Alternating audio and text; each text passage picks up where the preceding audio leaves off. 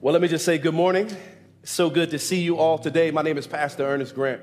I have the privilege and the honor of serving as the lead pastor here of Accelerate Church. And let me just say I'm so thankful for your presence today.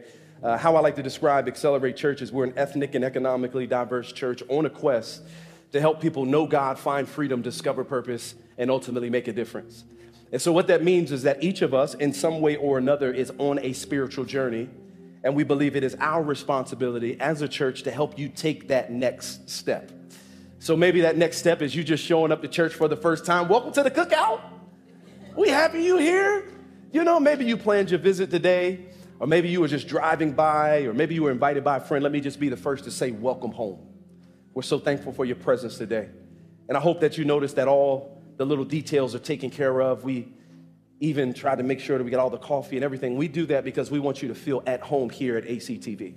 And so one of the ways that we would love to get acquainted with you is do us a favor and fill out that Connect card on your seat. Give us as much information as you feel comfortable with, and we would love to get you connected to life at ACTV. And if you take that to our next steps in the back, one of our concierges will take that and we'll get you a gift as a token of our appreciation for you being here today. And I think right now it's a $5 gift card to Starbucks. So we can at least help you with your Starbucks habit. Amen, somebody. And so, ACTV, why don't you do me a favor and put your hands together for all those who are joining us this morning. Man, I also want to let you know that we're in week 2 of something that we would call 21 days of prayer and of fasting. Prayer and fasting, this is a big time. Many of you already know what prayer is. You know that prayer is taking your concerns to God. It's taking the problems that are happening in your life and taking them to the problem solver. But I want to encourage you to combine that with fasting, if you will. Somebody say fasting. Fasting is temporarily abstaining for food for a period of time. Notice I said food, not social media, not shopping, not scrolling on Instagram, not saying any of those. Those things are good, but temporarily abstaining for food for a particular period of time so that you can gain something spiritual from God. And so I want to encourage you that whatever you're at today, maybe you're feeling a connection problem and you want to get connected with God. One of the best ways to do that is through fasting. It's letting go of something in our stomach so that we can get something we need into our souls. And so this month, we are fasting about our finances. Amen, somebody. And we've been praying that God would help you to increase your savings, to decrease your debt, to increase your credit score, and a wide range of other things, because I genuinely believe, friends, that this can be your best financial year ever. I really believe that with some prayer, that God can do something in your finances. And when we turn up our Bible reading and our prayer, and we turn down the mainstream distractions like social media and streaming services, what we do is we create an environment for miracles to happen in our money. And so I believe that that's going to happen for us today. And so that's why we're in this sermon collection called Simple Money, Rich Life. And I want to teach us through some principles of saving more, of earning more, giving more, and ultimately enjoying more. But before I do that, why don't you join me in prayer? Jesus, we thank you for your sweet, your benevolent love, kindness towards us. Lord, I'm cognizant and aware that when we do this on a regular basis, it can become common to us. But I thank you that it never gets old. It never gets old to see people who are far from Jesus drawn to you. It never gets old to see people experience breakthrough. And I pray, Lord, that this sermon, for those joining us online and in person, that it would cause a breakthrough in their lives. They would experience God in a way in their finances and in their life that they never imagined before. For Lord, we call to you and we love you, Lord. And we give you glory in Jesus' name. If you agree with that, why don't you say amen? Amen. If I asked you over a coffee, or if we sat down together over a dinner, what was the one thing about saving money that you desire most, you would probably say that you want to save and invest for your financial future without jeopardizing your present. You would probably say that you want to save but not have the fear that saving today will put you in a bad financial place tomorrow, or the other way around. That saving for tomorrow won't put you in a bad financial place today. And given that 70% of people are struggling to believe that they have enough money for retirement, and another 60% of people believe that they don't have enough for the end of the week, it stands to reason that we all want to be financially free. We all desire to save for the future, to invest in our Roth IRAs, to contribute to our 401ks, but we're having a hard time in the present. And I want to say that if that's you today, I want you to know that you're not alone. I know that some of you have tried every budgeting strategy possible. You've gotten online, you followed the gurus online, and at this point, nothing has been working for you. And at this point, you're just like, yo, maybe I should just give up on this because I'm feeling exhausted. I'm feeling weary from trying to save all this money, and it's simply just not working out. Here's what I'm saying is you're not alone, friends. Because that's a big issue that's happening in America worldwide. Most Americans, half of the country, has less than $1,000 in savings. 4 out of 10 of them are low or high income earners, over $100,000. So if you're feeling stuck today, I want you to know, friends, that you are not alone. But you might be asking, Pastor, okay, I get that, but what do I do about this issue? What do I do? Well, I want you to know that here at ACTV, we describe this as an ethnically diverse church with people from different races and culture and classes, but we also describe it as an economically diverse church. And so what that means is that we have people on the financial pendulum. On one end, we have some middle to high income earners, some in which who are very, very financially responsible. Some of my income earners in here are, let's just be honest, you're like me, you're a recovering cheapskate. I'm not recovering though, I'm still that way. But some of us are like tight, are trying to be tight with our finance, but some other people who are high income earners are struggling to budget right now.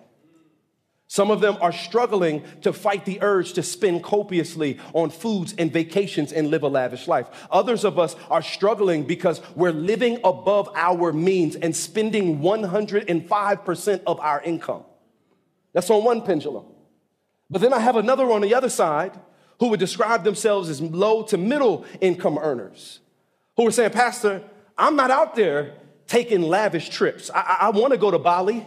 I want to go to Indonesia. I want to even travel to the Caribbean, but I can't do it right now because of the rising cost of inflation, because of the rising costs and the wage stagnation. And they want to pay me $30,000 even though I got a master's. They want to pay me less because they have all of this AI going down and robots taking my job, and I feel like I'm struggling right now. Well, those are the pendulums. So let me spend a little moment talking to the latter. Those who feel like, Pastor, I'm pinching pennies right now. I'm budgeting, I'm saving, and it's just not working. I'm even going into debt because I'm swiping my credit card to cover groceries. I'm not even eating at Whole Foods. I'm eating at the dollar store and Walmart and Aldi's. I don't even know the name brand stuff. I just buy regular stuff. Let me just say this. I want to encourage you. That's you. If you're struggling with your finances, we got empathy here for you. And in fact, we want to invest in your leadership. So we have 7 books left because the first service took all the books. But we have 7 books left called Simple Money, Rich Life that'll help you with your financial principles. Please don't fight over them, but we want to give them to you as a gift from us. That's number 1. Number 2, I want you to know that next week I'm preaching a sermon called Earn All You Can. So I'm going to give you some tips and some tricks that you can apply, though they're broad principles that you can apply in order to help you make more money. Maybe this is just coming to mind now, but maybe it's time for some of you to switch to another job. Maybe you've been taken advantage of at that job for far too long. You're underappreciated, you're undervalued, and you're overworked. But because you're comfortable, you won't take the next step and further your career. Maybe it's time for you. Maybe that's you today. But for the rest of us, come on back next week and I'm going to help you. But maybe you're struggling right now with your finances. And you've come in here today and you're a little bit discouraged. Let me just remind you of the words of Jesus for a second.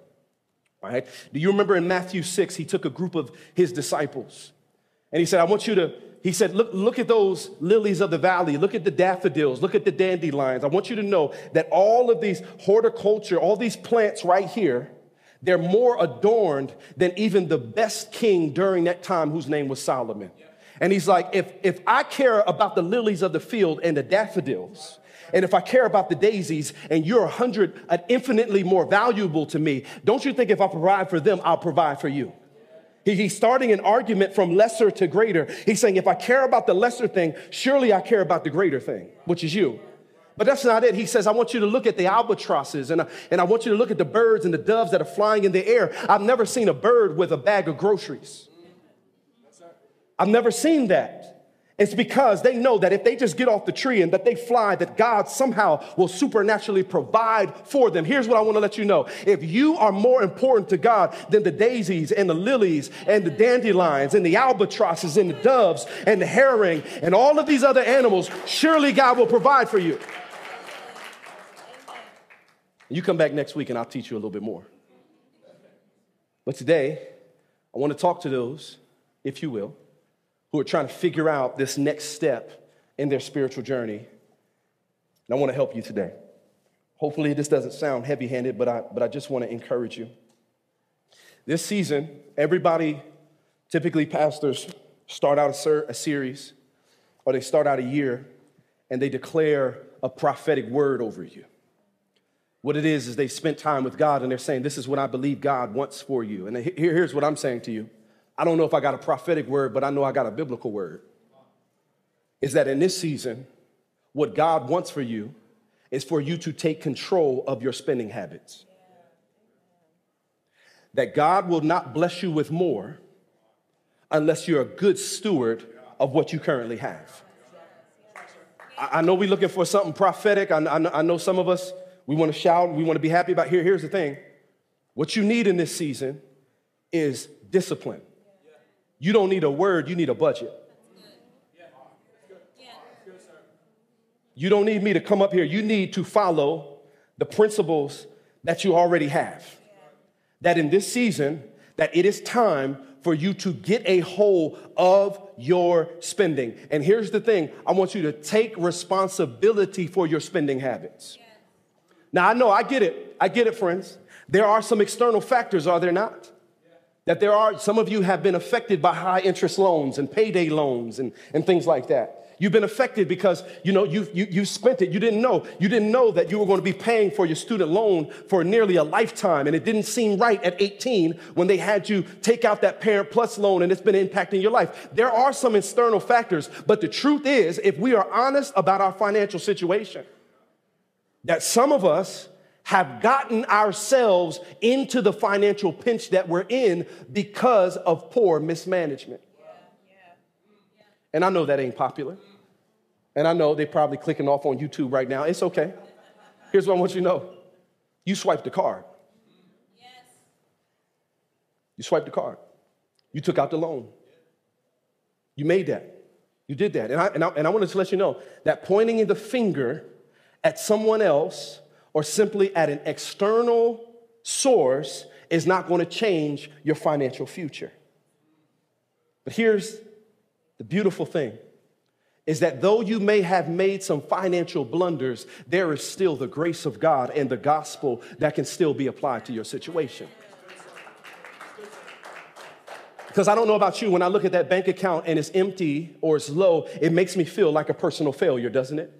It feels like a personal indictment against us. It can cause us, if we're honest, to feel like God isn't with us. He's blessing other people. He's not blessing us. It can weigh down our soul. It can give us a sense of inadequacy. But let me just tell you, when you feel inadequate about your finances, there is an alternative to self-loathing. And that alternative is turning your attention to Christ and Him crucified. The crucified Savior. Turn your attention. Now, Pastor, why would I do it? Well, because on the cross, Jesus just didn't experience physical pain, but He also experienced humiliating shame, which is the issue that many of us feel like when we make bad decisions. They spit on Jesus. That didn't physically hurt Him. That humiliated Him. They mocked Jesus. Here He is, the light of the world, to bring light to the darkness of the world, dying under the shroud of darkness. And they said, if you are the Son of God, why don't you come down? They mocked him. That was embarrassing. On top of that, they physically assaulted him. They ridiculed him. It was deplorable. It was despicable. It was decrepit. But friends, when you think about Christ on the cross, realize that he experienced your humiliation. He died for your shame. He died for the guilt that you feel over your sin, but he also died for the shame, which makes you overall feel bad. He removes that as well. So here's what I want you to know is that the gospel is real and powerful, not just because Christ came and he settled my eternity, but because he deals with the guilt, the remorse, and the shame that I feel about what I'm going through in my present. And that includes your financial resources. Jesus was shackled with guilt and bombarded with humiliation on the cross so that you and I could be free from it. Oh, y'all ain't catch that. It's okay. He freed us from that. So let me just say this. And if Jesus could take that ugly situation and then be buried in a borrowed tomb for a weekend and then get up and that be the impetus for our salvation, if he could take that ugly situation like a crown of thorns, nail-pierced hands, impaled side, lacerated back, pierced feet, if he could take that ugly situation and him being in the grave and he could turn it around and become the light of the world that saves men, surely he can save you and your financial situation. That's what the gospel is for. Jesus just doesn't want you to make it to heaven. He wants you to have peace and shalom on earth. Doesn't mean you're going to not suffer, but what it does mean is that when you feel guilty about your financial choices and your indecisions, that there's enough gospel for that. The blood of Jesus still reaches to the highest mountain.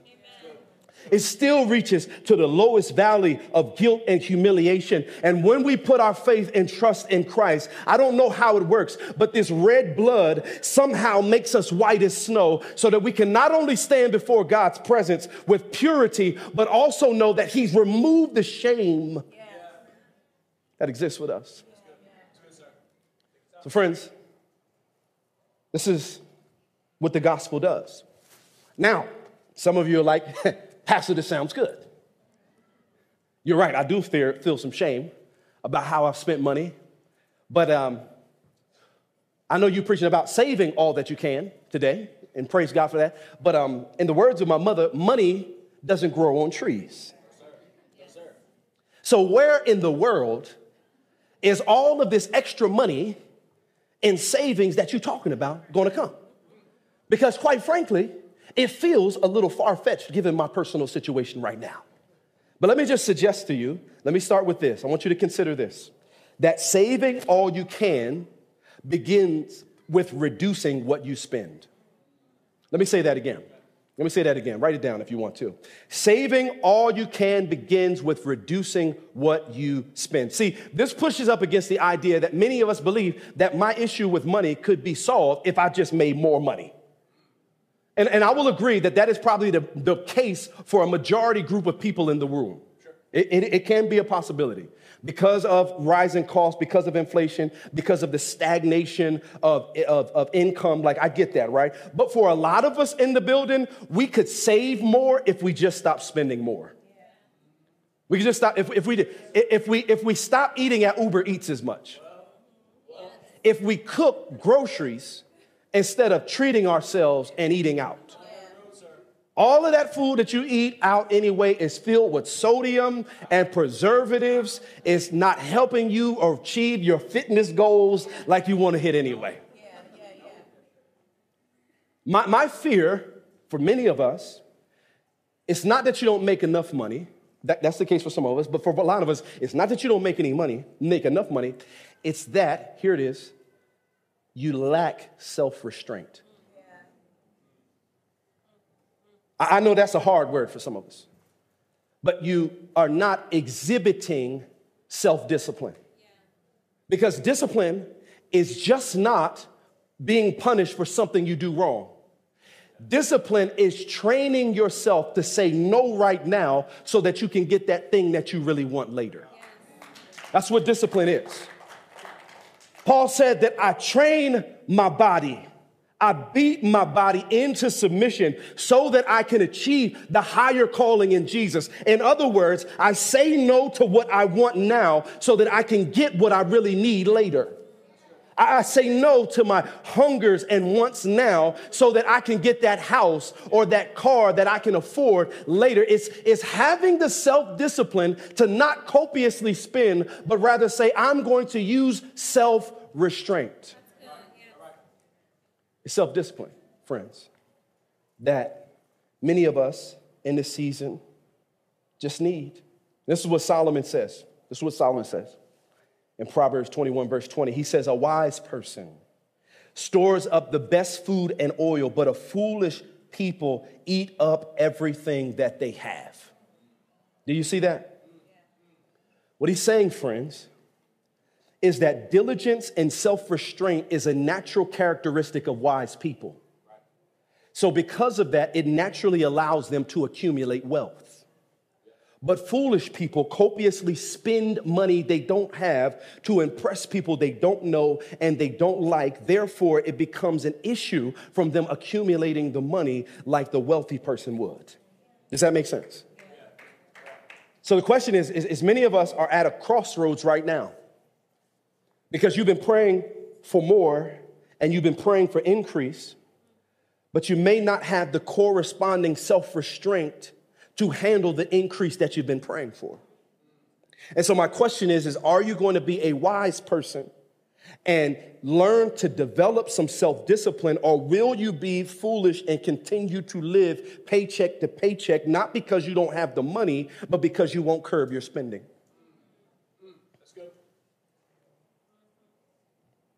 I'm assuming you want to be wise, right? I tried a dramatic pause on that one.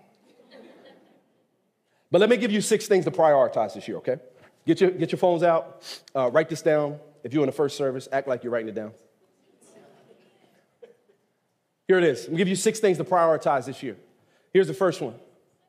Never the 100 rule. Never the 100 rule. Never spend 100% of your earnings. Now, I know that this goes without saying. You can leave that slide up for the folks. I know that this goes without saying. I know that it does. Never the 100 rule. Never spend 100% of your earnings. Again, I know this goes without saying, but I think that this speaks to the belief that if I had more money, it would solve my financial problems. Yeah, sure. But can I just tell you something? If you can't curb your spending at 30K, you're not going to be able to curb it at 430 million. Where did I get that 430 million from? Well, that was Mike Tyson's lifetime earnings as a boxer. He spent every penny of his money and had to file for bankruptcy in 2003. And you might say, well, Pastor, that's just an anomaly. Well, CNBC did a study and they said that NBA players on average make $7.5 million a year. NBA players or NFL players make $2.7 million a year. 75% of them have experienced financial strain after 5 years, and 60% of them are broke after 2 years. This is not to indict professional athletes, but it does speak to the issue that just because you get more money, it doesn't mean it's going to solve your problems, because if you can't curb your spending at a lower tax bracket, you're not going to be able to spend it at a higher one. Preach, Ernest Grant. And here's why. It's because when we get more money, we think it's extra money.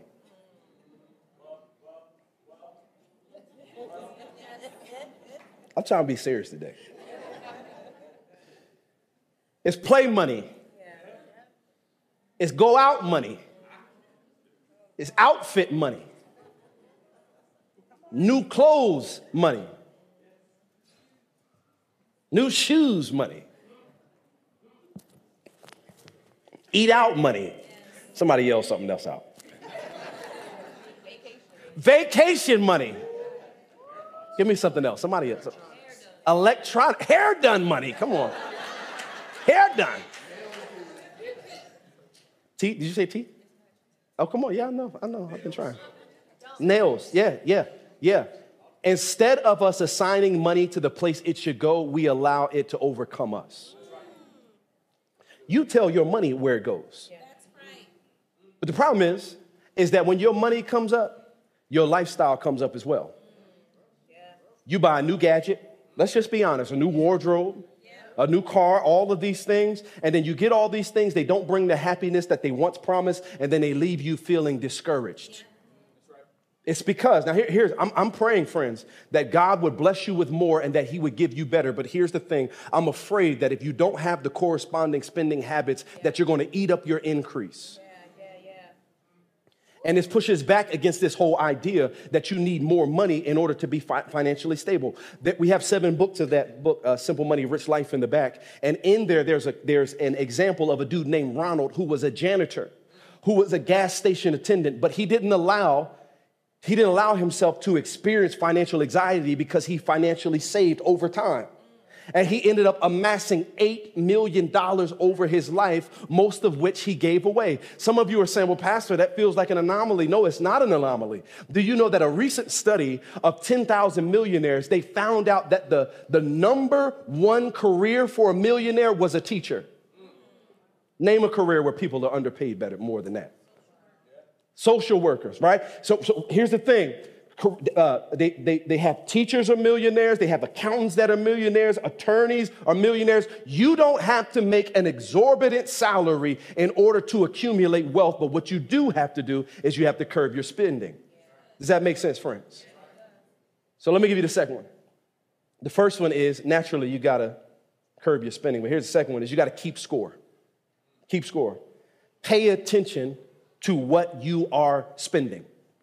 In 2005, 3 songwriters got together and they penned a song that was called Jesus Take the Wheel.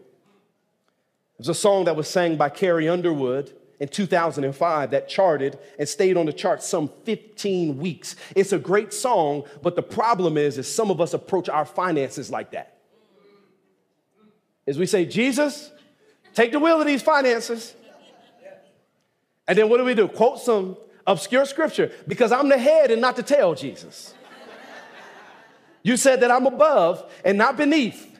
You said that you would give me more, pressed down, shaken together, spill it on my lap. You said that, Jesus.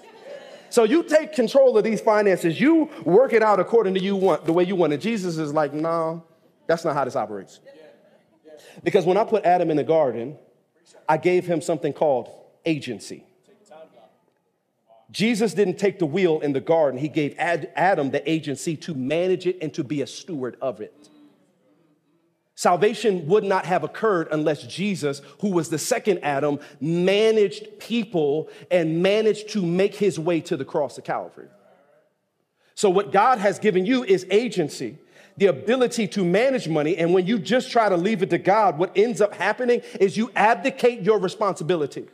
But you are responsible to oversee the money that Jesus has provided to you. You need to know a few things. Where's the money going? In some of your instances, who's it going to? I got some adult people in here taking care of adult kids when you need to let them go out and get a job. That's not in my notes. I just figured I'd say that to you. I figured I'd say that. That's for free. Is it going to your needs or going to your wants? Are you spending money on appreciating goods or depreciating goods? Is it impulsive spending? Are you using a financial management software? I know Mint has gone. There's a bunch of other ones that you can choose from. But are you managing your money God's way? Do you even have a spreadsheet, friends? You got to know where the money's going. Listen to what Solomon says in Proverbs 27, verse 23 and 24. He says, know well the condition of your flock. Somebody say your flock. And give attention to your herd, for your riches do not last forever, and does a crown endure forever. Now, I don't know about you, but I'm not into agriculture. I'm allergic to dogs and sheep. I couldn't imagine having to deal with a sheep. What would you even do with it? Put it in the backyard? Some of y'all would just eat it. You'd be like, that's from the Lord Jesus. We're going to roast that thing over some charcoal. Now, I'm from Nigeria, but we're just going to charcoal. That's what my wife would say. She'd be like, take that thing to the butcher, let's eat it. But anyway, it's like, nah, I'm a vegan. Nah, I'm just playing. Nah. Just playing. I'm lying. I just lied. Sorry. I don't even remember what I'm saying. Oh. Yeah, we're not into agriculture. But here's the thing. I think that principle from that text still applies, doesn't it? That you still have to manage and know where your finances are going. It doesn't have to make a leap. Financial success requires that you pay attention to what's going in and what's going out. So I want to encourage some of you this week that you just need to write down what you spend money on.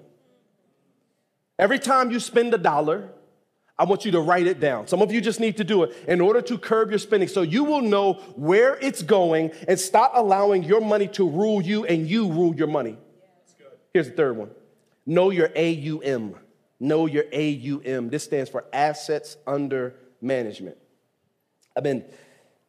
Sarah and I have been trying to teach our children about financial literacy. So after we teach them the Jesus Storybook Bible, I bought these little financial literacy cards. Because I'm like, every time you go to CVS, you can't get a toy. But if you do want to get a toy, I need you to understand whether this is an asset or a liability. You need to understand what this product is. Is it an asset that's appreciating? Is it a depreciating asset? Or is it a liability that's costing you money, right? And so what happens is many of us don't have a full picture of our assets under control. Because at the end of the month, what we do is we kind of look at our bank accounts, we look at the credit card statement, and we're like, yo, it looks like I got it together. But what we should really do is we should calculate all of our assets, our homes, our cars, our savings, our retirement, our heirlooms, and our crypto, etc. Crypto's on the way up, praise God. But because I put a lot of money into it, and lost a lot of money for a year, just coming back. And we should take all of that and subtract that by something called our liabilities. Somebody say liabilities. Liabilities are your debts, your car loans, your mortgages, your student loans. And then when you subtract the two of those, it may come out negative, but it gives you a better idea of your financial picture. And so what you're doing now at that point is you're fighting to get out of the negative, but that helps give you a picture on where you are. Does that make sense, friends? Here's the second one. Here's the fourth one. Automate and adjust. Automate and adjust. Here's one thing that I learned about financially successful people. They are trying to remove willpower from the equation. Because when you remove willpower from the equation, it's one less thing that you have to remember. So what they do, many of them, is when it comes to paying their bills, they do it on auto pay. Right? That's one less thing you have to worry. You shouldn't have to worry about PSE&G every week or every month. You shouldn't have to worry about your rent or your mortgage every month. Those are things, especially if you have the financial wherewithal to do, that you can automate. Another thing is when we bring our first and our best to God through our tithes and our offering, the reason that we encourage some of us to put it on recurring is so you not only will you not get behind, but you will also make sure that it's something that's happening that you don't have to think about. Right? Like I know some of us like to go out to eat, right? We like to go out to eat and we often get leftovers, right? You get those leftovers. You don't give those leftovers to people. Why? Because they've been picked over. They've been picked over. Like if you gave leftovers, well, some of your kids probably eat the leftovers or your spouses. But I'm saying you wouldn't give that to somebody outside of your household pre-adventure, right? Sure. Because what it communicates is that person is not worth you making a meal for them or giving them something good. And so what happens with Jesus is the reason that we give to the local church, it's not because the church is broke. It's not because we begging for money. We don't have no $20 offering lines. We don't do that. We don't get down like that. But what we are saying is that you bring your first and best to God because he's bringing his first and best to us through Jesus Christ. God did not offer one of the angels to die on the cross for us.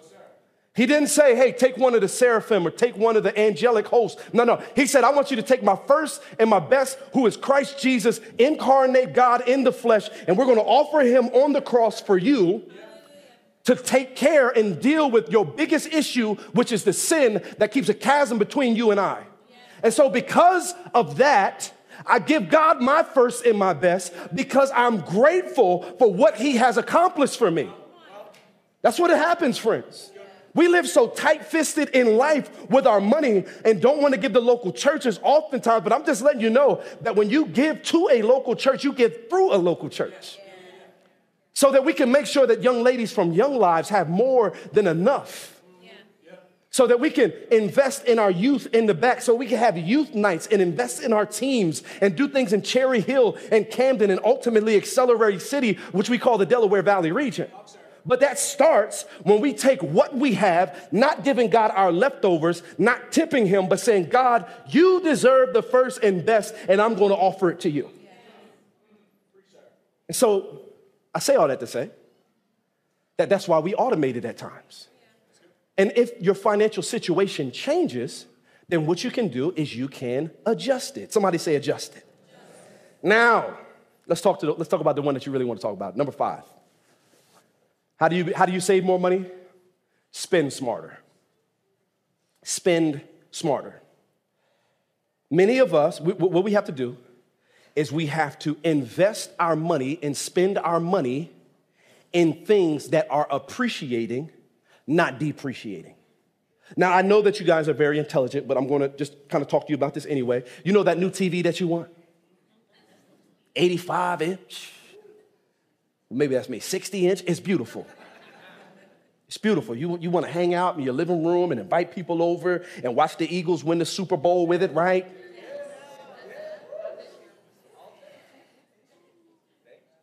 Yeah, let me not go down this road. And even though it's great, it's a depreciating asset. I know that you want to ride around in the nice car, but it's a depreciating asset. And what happens is we spend a lot of our money on things that are depreciating assets. That's what we do, friends. We spend money on iPhones and clothes and sneakers. Well, sneakers. I mean, here's the thing. Here's the thing. Hold on. Everybody, hold on. Hold on.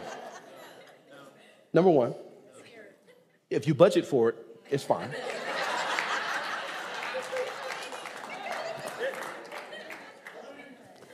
That's number 1. Since y'all put me on trial. I said I wasn't going to say this at the second service. I said it, and I said it anyway. Number 1, if you budget for it, it's fine. Number 2, there is a case to be made that reselling sneakers can be sold at a higher number. Amen, sneakerheads. Have my back, sneakerheads. Have my back. So that means that if you buy sneakers today, they can be resold at a premium later on. Amen, sneakerheads. Also, I'm going to be honest with you. For me, it is a way of attracting people that are far from God. Now, just listen, man. Don't come. Hey, stop. I'm being serious. For a second. Listen. I'm honest with you. I will wear a robe and grow my hair out on the side and call myself Reverend Dr. Ernest Cleo Grant if I felt like it was the appropriate thing to do in this season to reach people far from Jesus. But we've got a lot of people in this church that saw me wear sneakers the first day and dress like this the first day and said, hey, I'm interested in hearing what he has to say just because of the garb that he has on. I got 2 in the front row right here. I got witnesses. But this ain't about me. Let's talk about y'all for a second. Because y'all criticize me for sneakers. What about them depreciating cars that you have? Now, listen, I get it that cars are an important thing, right? You got to get back and forth. It's expensive to do it on Uber and Lyft and all those things. I get it. But my fear is that many of us are driving around in cars that we really can't afford. Can't afford them. Because when you bought them initially, you didn't think about the total cost of that car. You didn't think about it. You thought about the initial cost. You didn't think about something called fuel and maintenance and depreciation and taxes and fees and parking and toll. And I know this doesn't apply to everybody in here because you may not be able to do this financially just yet. But my hope is that eventually you will get down to where you spend 10% of your income or less in a month on your transportation. That's what theorists say. I know that that's not necessarily something we can do right now, but my hope and my prayer is that many of us will be able to do that in time. And here's the last one. I'm done on this. Kill debt and credit cards. Here's the thing, friends. Borrowing leads to obligation. That's indisputable, isn't it?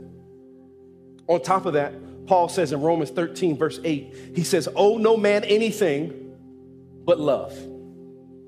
So debt doesn't have to be a normal part of our life, but I understand some of us in here are like, well, Pastor, I have some bad debt, but I'm trying to leverage my good debt and all that. I understand that there's some different ways and philosophies around that. And I don't intend to argue with you about it, but this is what I would say.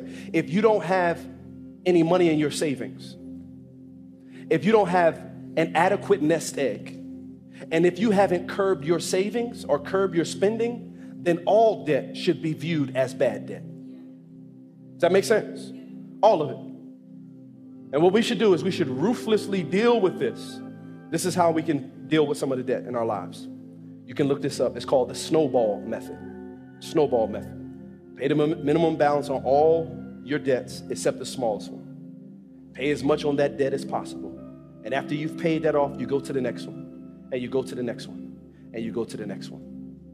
There's a lot of other approaches, but I think this is one of the more simple ones. You can look it up online. But here's the thing, friends. I promise you that if you apply some of these principles, you're going to have the best financial year of your life. Now, you might be listening today, and maybe you're deconstructing. Maybe every time you've heard a sermon about money, the pastor was twisting your arm to get some finances. Listen, that's not what we intend to be. Or maybe you're skeptical about the Christian faith, but here's the thing. I want to let you know that despite maybe a difference in our religious belief, friends, that we both share a common humanity. And that common humanity is no one wants to experience financial anxiety or be shackled to credit card debt or be shackled to massive debt. And I believe as a Christian that is actually antithetical to the abundant life that God the Father has for us through Jesus Christ. Because what God wants to do is not only have vertical peace with Him that He paid for with His own blood, but He also wants us to have horizontal peace one with another. And if Jesus was willing to bankrupt, or God the Father was willing to bankrupt heaven and take God's atoning sacrifice to the Father and fresh $100 bills, $1 bills, and cover the cost of our salvation, surely He can free us from credit card debt. Surely He can free us from the anxiety and stress that we have with our finances. But I think it requires in us for this season, friends, is we've got to make sure that we curb our spending. We got to take responsibility over it. And if you're pinching pennies right now, I want you to come back next week because I'm going to preach a sermon on how you can earn more money. I'm going to give you some tips and tricks. But maybe the best thing you can do today is you can come to Jesus. Maybe that's your best next step. So whoever you are, wherever you are, I want you to know Jesus bids you to come. Come experience wholeness and refreshment and joy of knowing that not only is your eternal destiny settled and taken care of, but God cares about you in a way that you can't even imagine or think, so much so that He was willing to experience the cross on your behalf. Here's how we do it at Accelerate Church. If you're interested in taking that next step with Jesus, fill out that Connect card, and there's a check on there that says, hey, I just want the Lord. I want Him. I want to let go of my old way and lifestyle, and I want to pursue you, God, long term. And you do that, will help you take your next step so that you can experience wholeness in Christ. Why don't you bow your head and let me pray for you. Father, in the name of Jesus, and through the power of the Spirit, Lord, we come to you. Lord, I just pray for all those experiencing financial pressure and anxiety revolving around their money right now. Father, I ask you in Jesus' name that you would bring forth healing, that you would help us to automate, that you would help us to not spend all of our cash, that you would help us to have a great budget and to do debt snowballs and do what we need to do to get out of the mountain of debt that some of us find ourselves in. Lord, I pray for endurance and hope for those who have been at this a long time and are struggling. Lord, I pray that you would give them encouragement and hope and let them know, Lord, you haven't forgotten about them, and that oftentimes the blessing is on the other side of our diligent work. Bless them, Lord Jesus. And I pray that all those who are here that know they need to hear your voice or heed to your voice will take a next step in their Christian journey. And so, Lord, we love you and we honor you in Jesus' name. And if you agree with that, why don't you say amen? Amen. You can put your hands together.